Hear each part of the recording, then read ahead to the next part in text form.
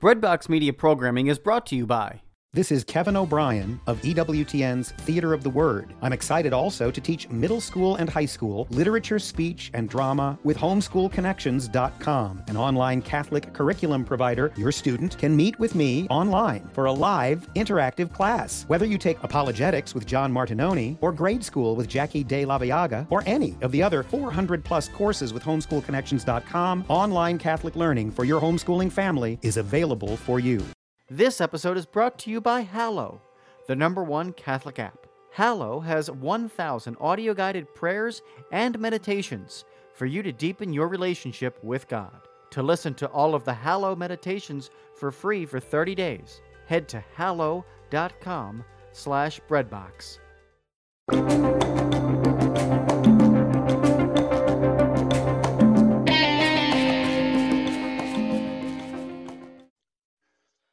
Hello and welcome to Beneath the Surface. Paul Morano, your host. Glad you could join us today. Beneath the Surface, where faith and reason meets. I usually have a guest, but tonight we couldn't get one, or we didn't get one.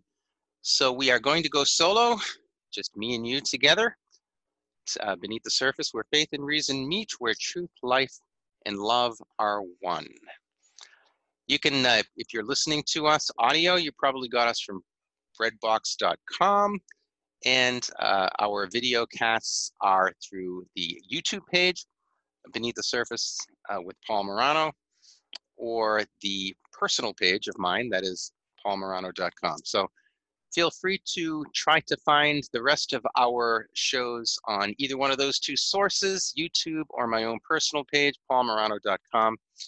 Tonight, ladies and gentlethings, we are going to talk about Throughness. That's right, Throughness. Because we are on the line of the creed, that is, through him all things were made. You know, what does this mean? We'll delve into it together. But first, let me just back up a little bit, because we are on show number 9 of our new series called The Creed Beneath the Surface. And what we've been doing in the previous 8 shows is that we have gone over each line or each phrase of the Nicene Creed beneath the surface, so that we can together understand it a little deeper. Instead of just going into Mass and repeating words, we want to appreciate them a little more, and that's what we're doing in this series. So let me just review for you a little bit of what was in show, what transpired in shows 1 through 8, before we start show number 9, which is on the line of the creed, through him all things are made. So in show number 1, we spoke about simply the first 2 words, not even the first phrase, simply I believe. And in that show, we distinguished between faith and belief, for one.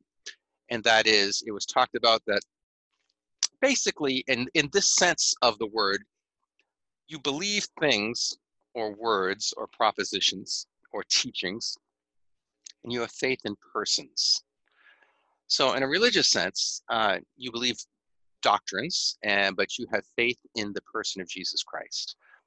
You know, if you believe in someone, you tend to, well, let me put it this way, because this is how the words are used. If you have faith in someone, you tend to believe what they say.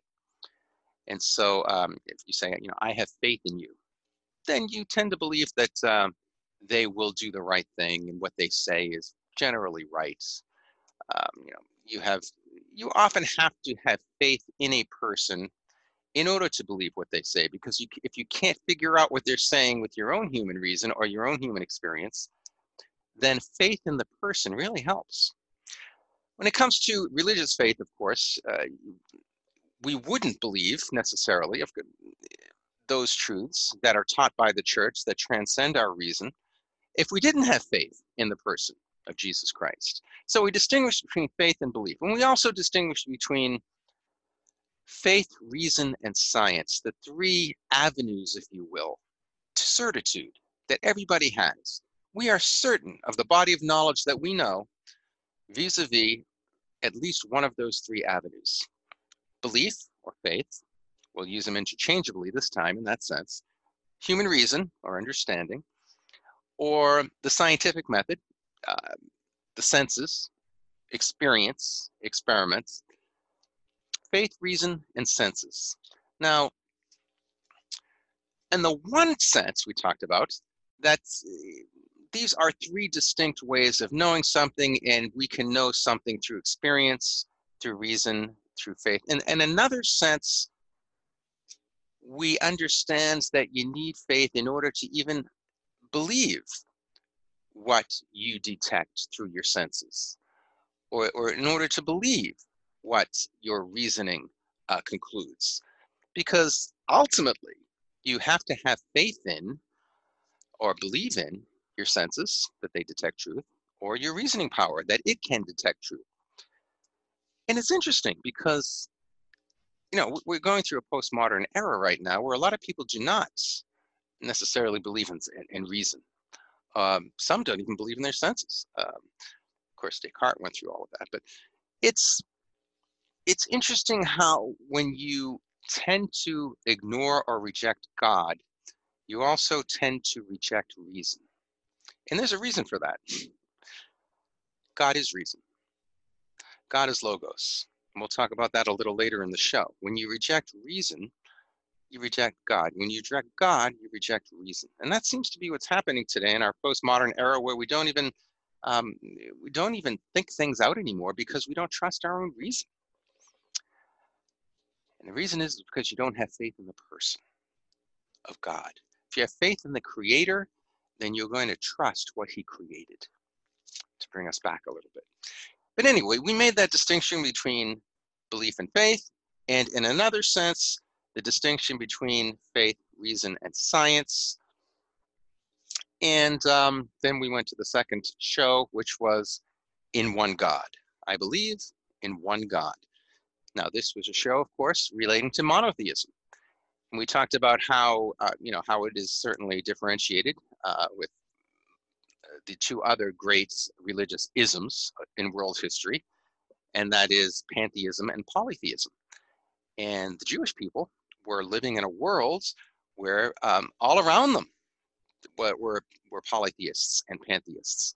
And so this was God's number one objective, if you will, in the Old Testament with the people of God, is to wean them off pantheism and polytheism, and to make them understand that Yahweh, God, is the only God. He's the one God. And this was the beautiful thing, one of the beautiful things that the Jewish people gave the world, monotheism. You know, that God, and then of course the Christian philosophers made the teaching of monotheism more rich and more profound, in as much as it was concluded that there can't be any more gods than one, because God is infinite and eternal, and He is being itself. There is no room for other gods with a small g. So anyway, we talked about monotheism and its and what it has given to the world and so forth. We believe in one God, which was really the introduction to the creed, because that's what we believe. Everything else sort of explains this belief in one God. But that was the next line. In show number 3, we talked about the first person of this one God, which was the Father Almighty. We believe in one God, the Father Almighty, creator of heaven and earth. And that was the show, the Father Almighty, creator of heaven and earth. There you have the bottom line of what Christianity believes that the Father is for us. He is our creator. We do not exist without the Father. He created us out of nothing. He created the entire universe out of nothing, out of the goodness that overflowed in His eternal being, wanting to share His goodness with creatures. And so the Father created, and He is almighty. Well, it means He can do anything He wants. And what He wanted to do, one of the things, was to create a universe out of nothing, and to create human beings in His image and likeness so that He can have a relationship with part of His universe. Very important part of the Bible. One of the most important lines is Genesis chapter 1, verse 27. In the image of God, He created him, male and female, He created him. And so we are made in the image and likeness of God. We are the personification of God's creation, physical creation, that speaks to him on behalf of all the cosmos. We are the walking, talking dimension, the personal dimension of this creation of the Father. And hence we are his image, because God is persons. God is not simply a force. God isn't an animal. God isn't a plant. He's not an inanimate object. He's not he is personal. And we talked about during the show how not only is God eternally and infinitely one without any barriers, without any boundary, but he's also three, inasmuch as he is triune in his essence or nature. And we talked a lot about that, how God can be both one and three at the same time, because we're talking about his being and his personhood, and how we image that in the family. And there's a lot to say about that, but I don't want to take any more time on that in this show.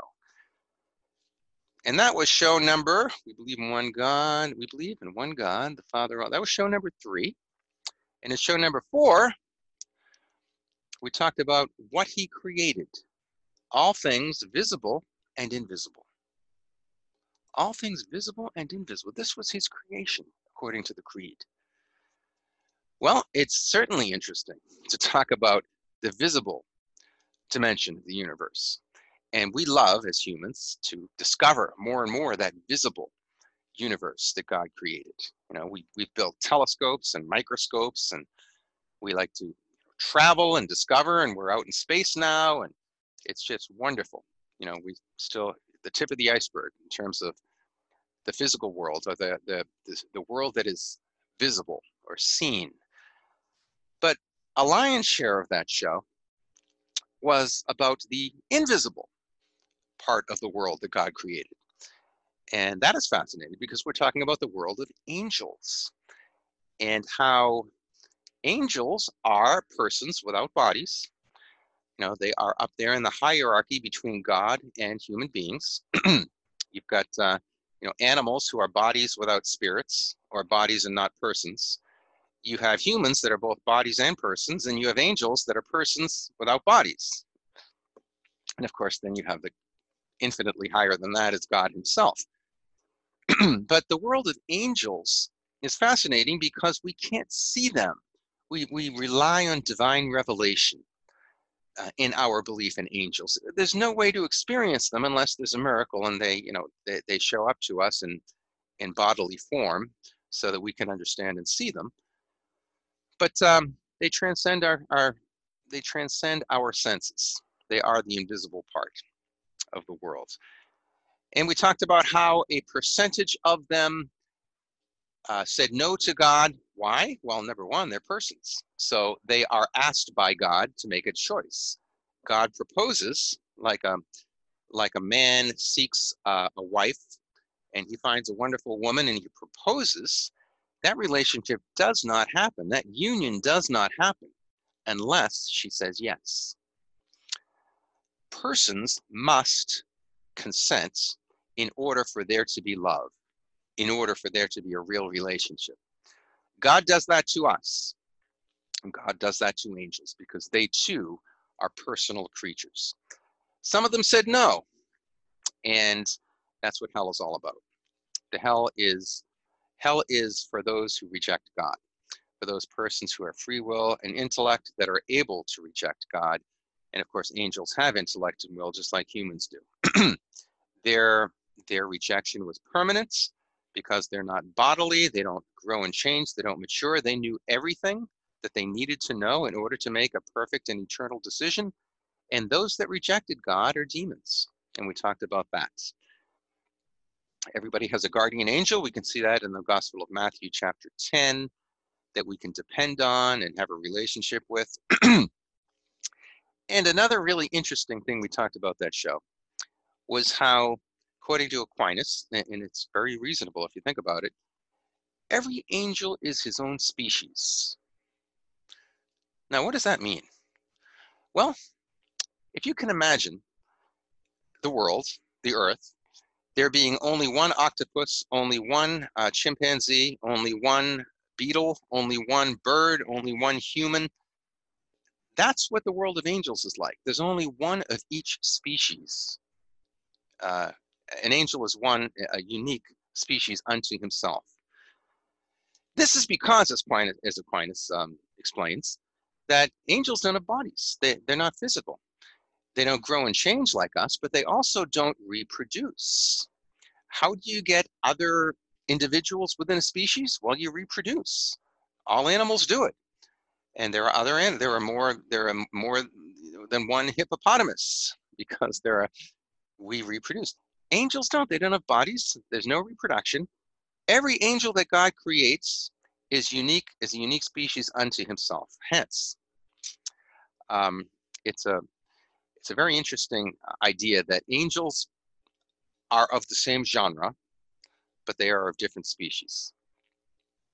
Animals are a genre.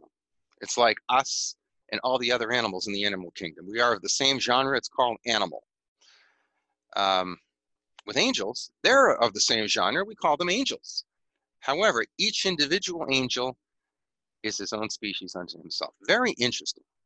It's like Adam, not having an Eve and not reproducing anybody. Didn't happen. We're physical. Wasn't God's will. So we did talk about all things visible and invisible. And then the creed goes right into the second person of God. And we believe in one Lord Jesus Christ. And that was show number 5 of this series of the creed beneath the surface. And in that show, we simply did what might be obvious. We talked about those 3 words, Lord, Jesus, and Christ. And we mentioned how Lord is a word that you use for total submission. If you are, submit yourself to someone, you are a disciple of someone. You are they are your master. That's what it means to be a Lord. They lord over you. Now, if it's a good, benevolent Lord, like God is, then you're all set. Then, he will only do what is good for you because he knows what is good for us infinitely better than we know ourselves what is good for us. So generally, that's what the word Lord means. And when, people use it in a religious sense, they simply mean God, because we are to fully submit ourselves to God who created us out of nothing. The word Jesus in Hebrew is interesting. In the Hebrew language, Yeshua, which Jesus comes from, means Savior. Literally, Yahweh saves, or God saves. That's what Jesus was named. That's why the angel in the Gospel of Matthew told St. Joseph, you will have a son, Mary will bear a son, and you are to name him Jesus. Why? According to the Gospel of Matthew? Because he will save his people from their sins. The Gospel doesn't say that for no reason at all. It says that because the word Jesus in Hebrew means Savior, and that's exactly what Jesus was for mankind. He's the Lord of mankind. He is the Savior of mankind. And then the third word is Christ. Of course, now Christ comes from the Greek word Christos, which was transliterated from the Hebrew Messiah. And the English translation of that is anointed one or chosen one. Because in biblical times, when you were chosen for a great task from God or by God, you were anointed. You see that throughout a lot of Old Testament figures. They were anointed with oil. Oil symbolizes, giving you strength to do the new thing that God wants you to do. Sometimes your name is changed. It's such a profound identity change because of what God has called you to do. So Christ is not only, when we speak about Jesus, not only a Messiah or a Christos, as the Greek would say. He is the Christ or the Messiah of the world, who is to save his people from their sins because of our rejection beginning in Adam. And so we talked about all of that, what that means with regard to Jesus and the second person of God in that show. Show number 6 of this series was the only begotten Son, born of the Father before all ages. And so we got into the processions here and how the Son is eternally begotten of the Father, or born of the Father before all ages. Now, basically, they convey the same thing, those two phrases. When you're born of the Father before all ages, it means before time. Before time. God transcends time. He created time, so he's outside of time.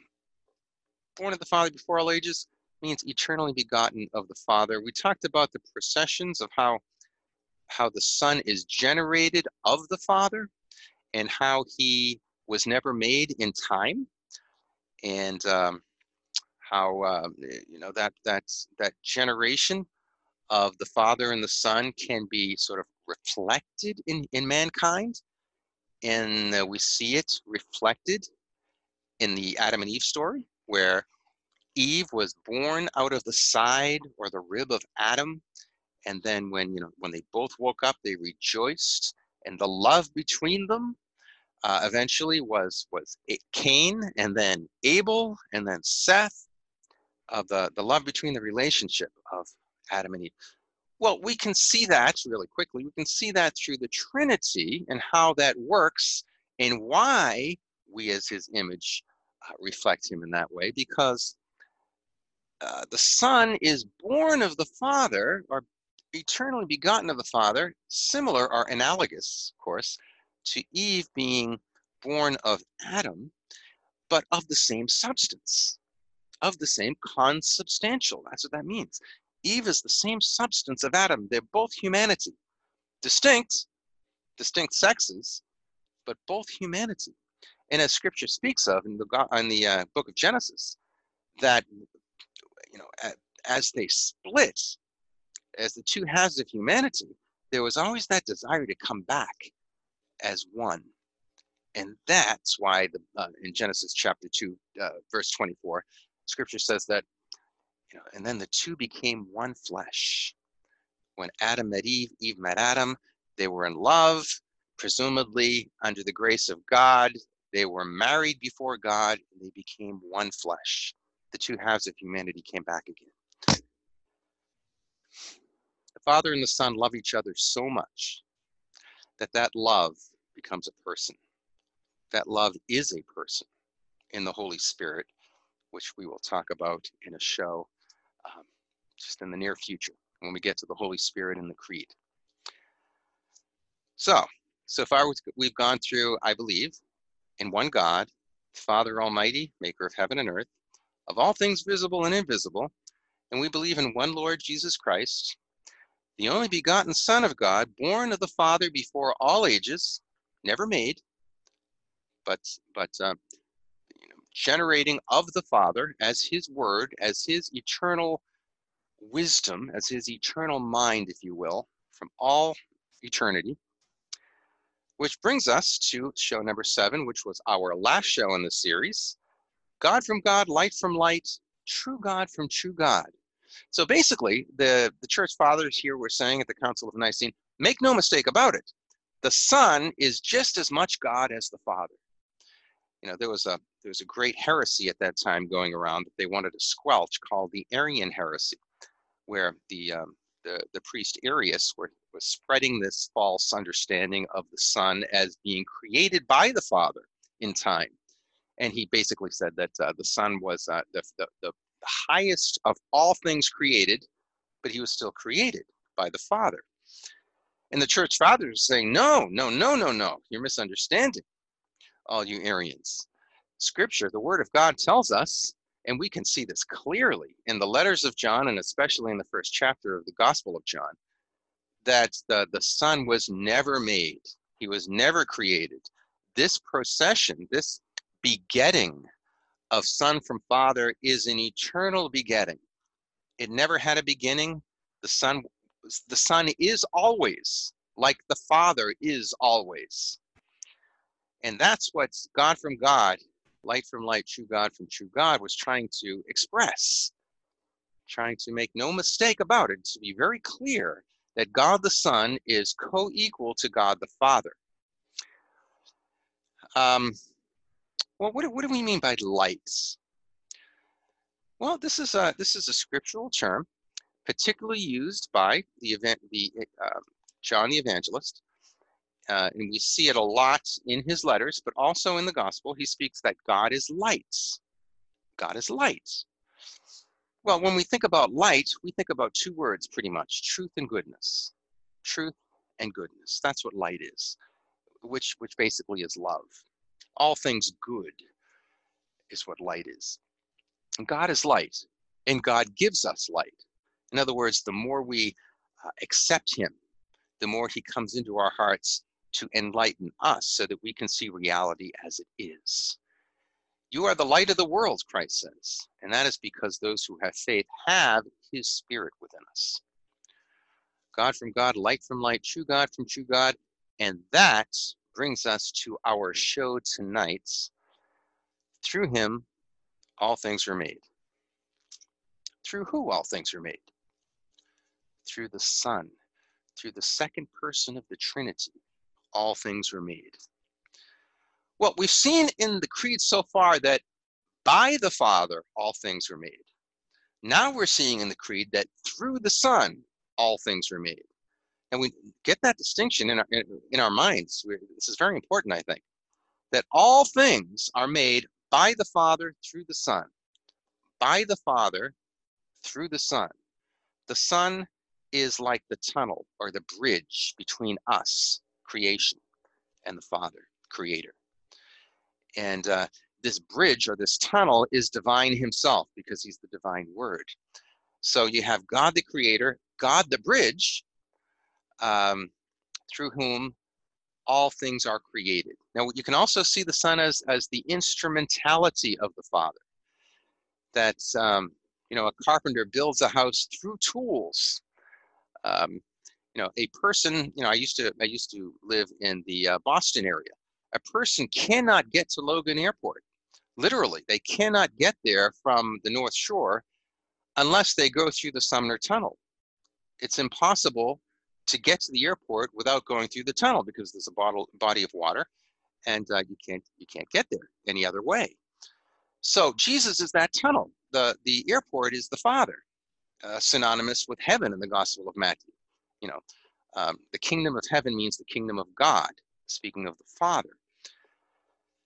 So through the tunnel, you can get to your destiny, which is heaven or the Father, or in this case, this analogy, the airport.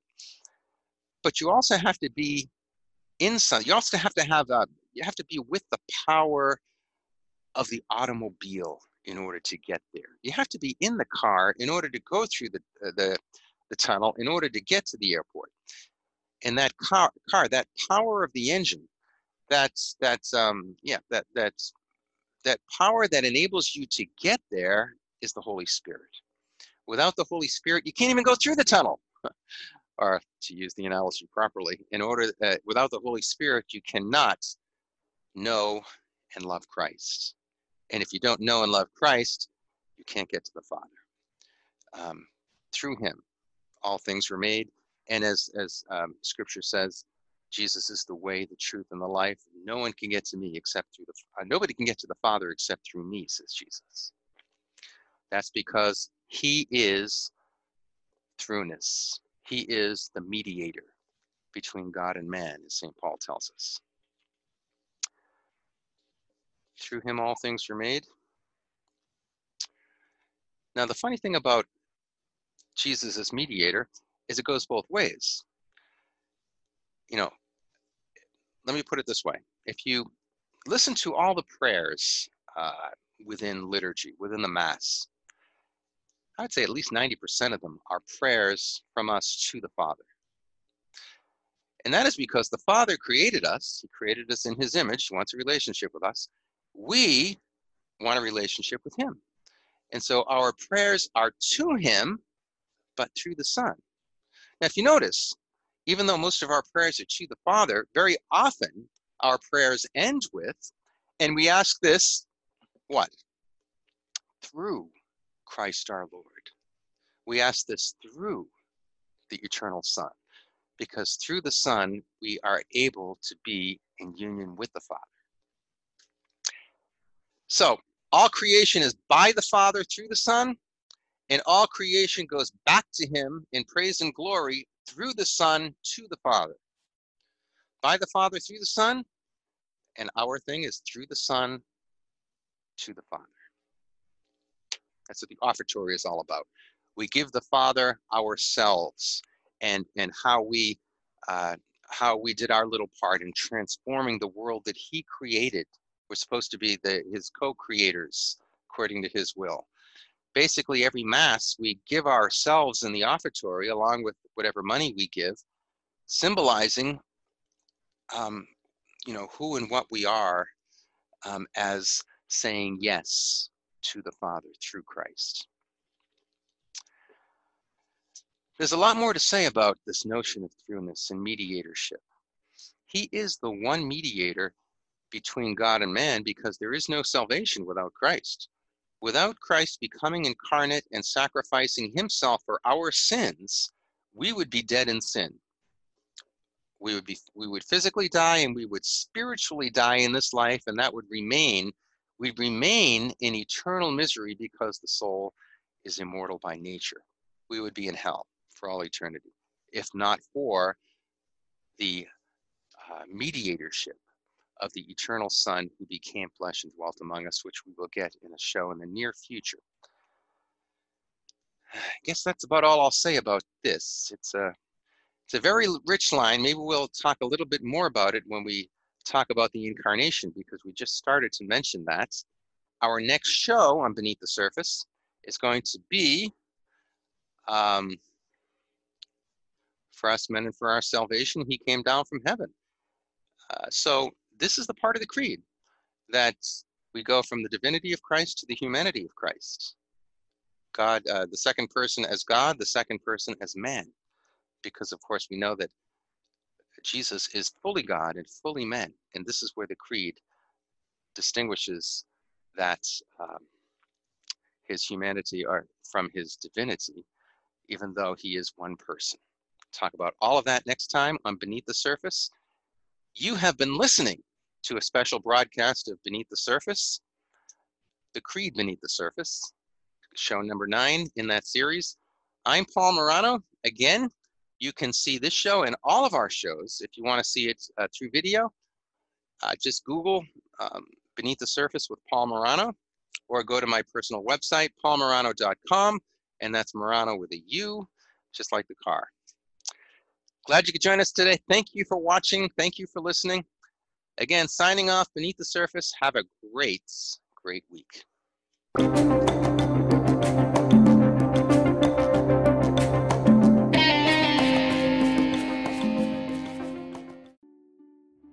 Are you looking to serve God and society? Consider putting your gifts to work as a lawyer. Ave Maria School of Law has been educating faith-filled lawyers for over 20 years. Ave Maria School of Law is committed to training lawyers to use law appropriately around the moral issues of our time.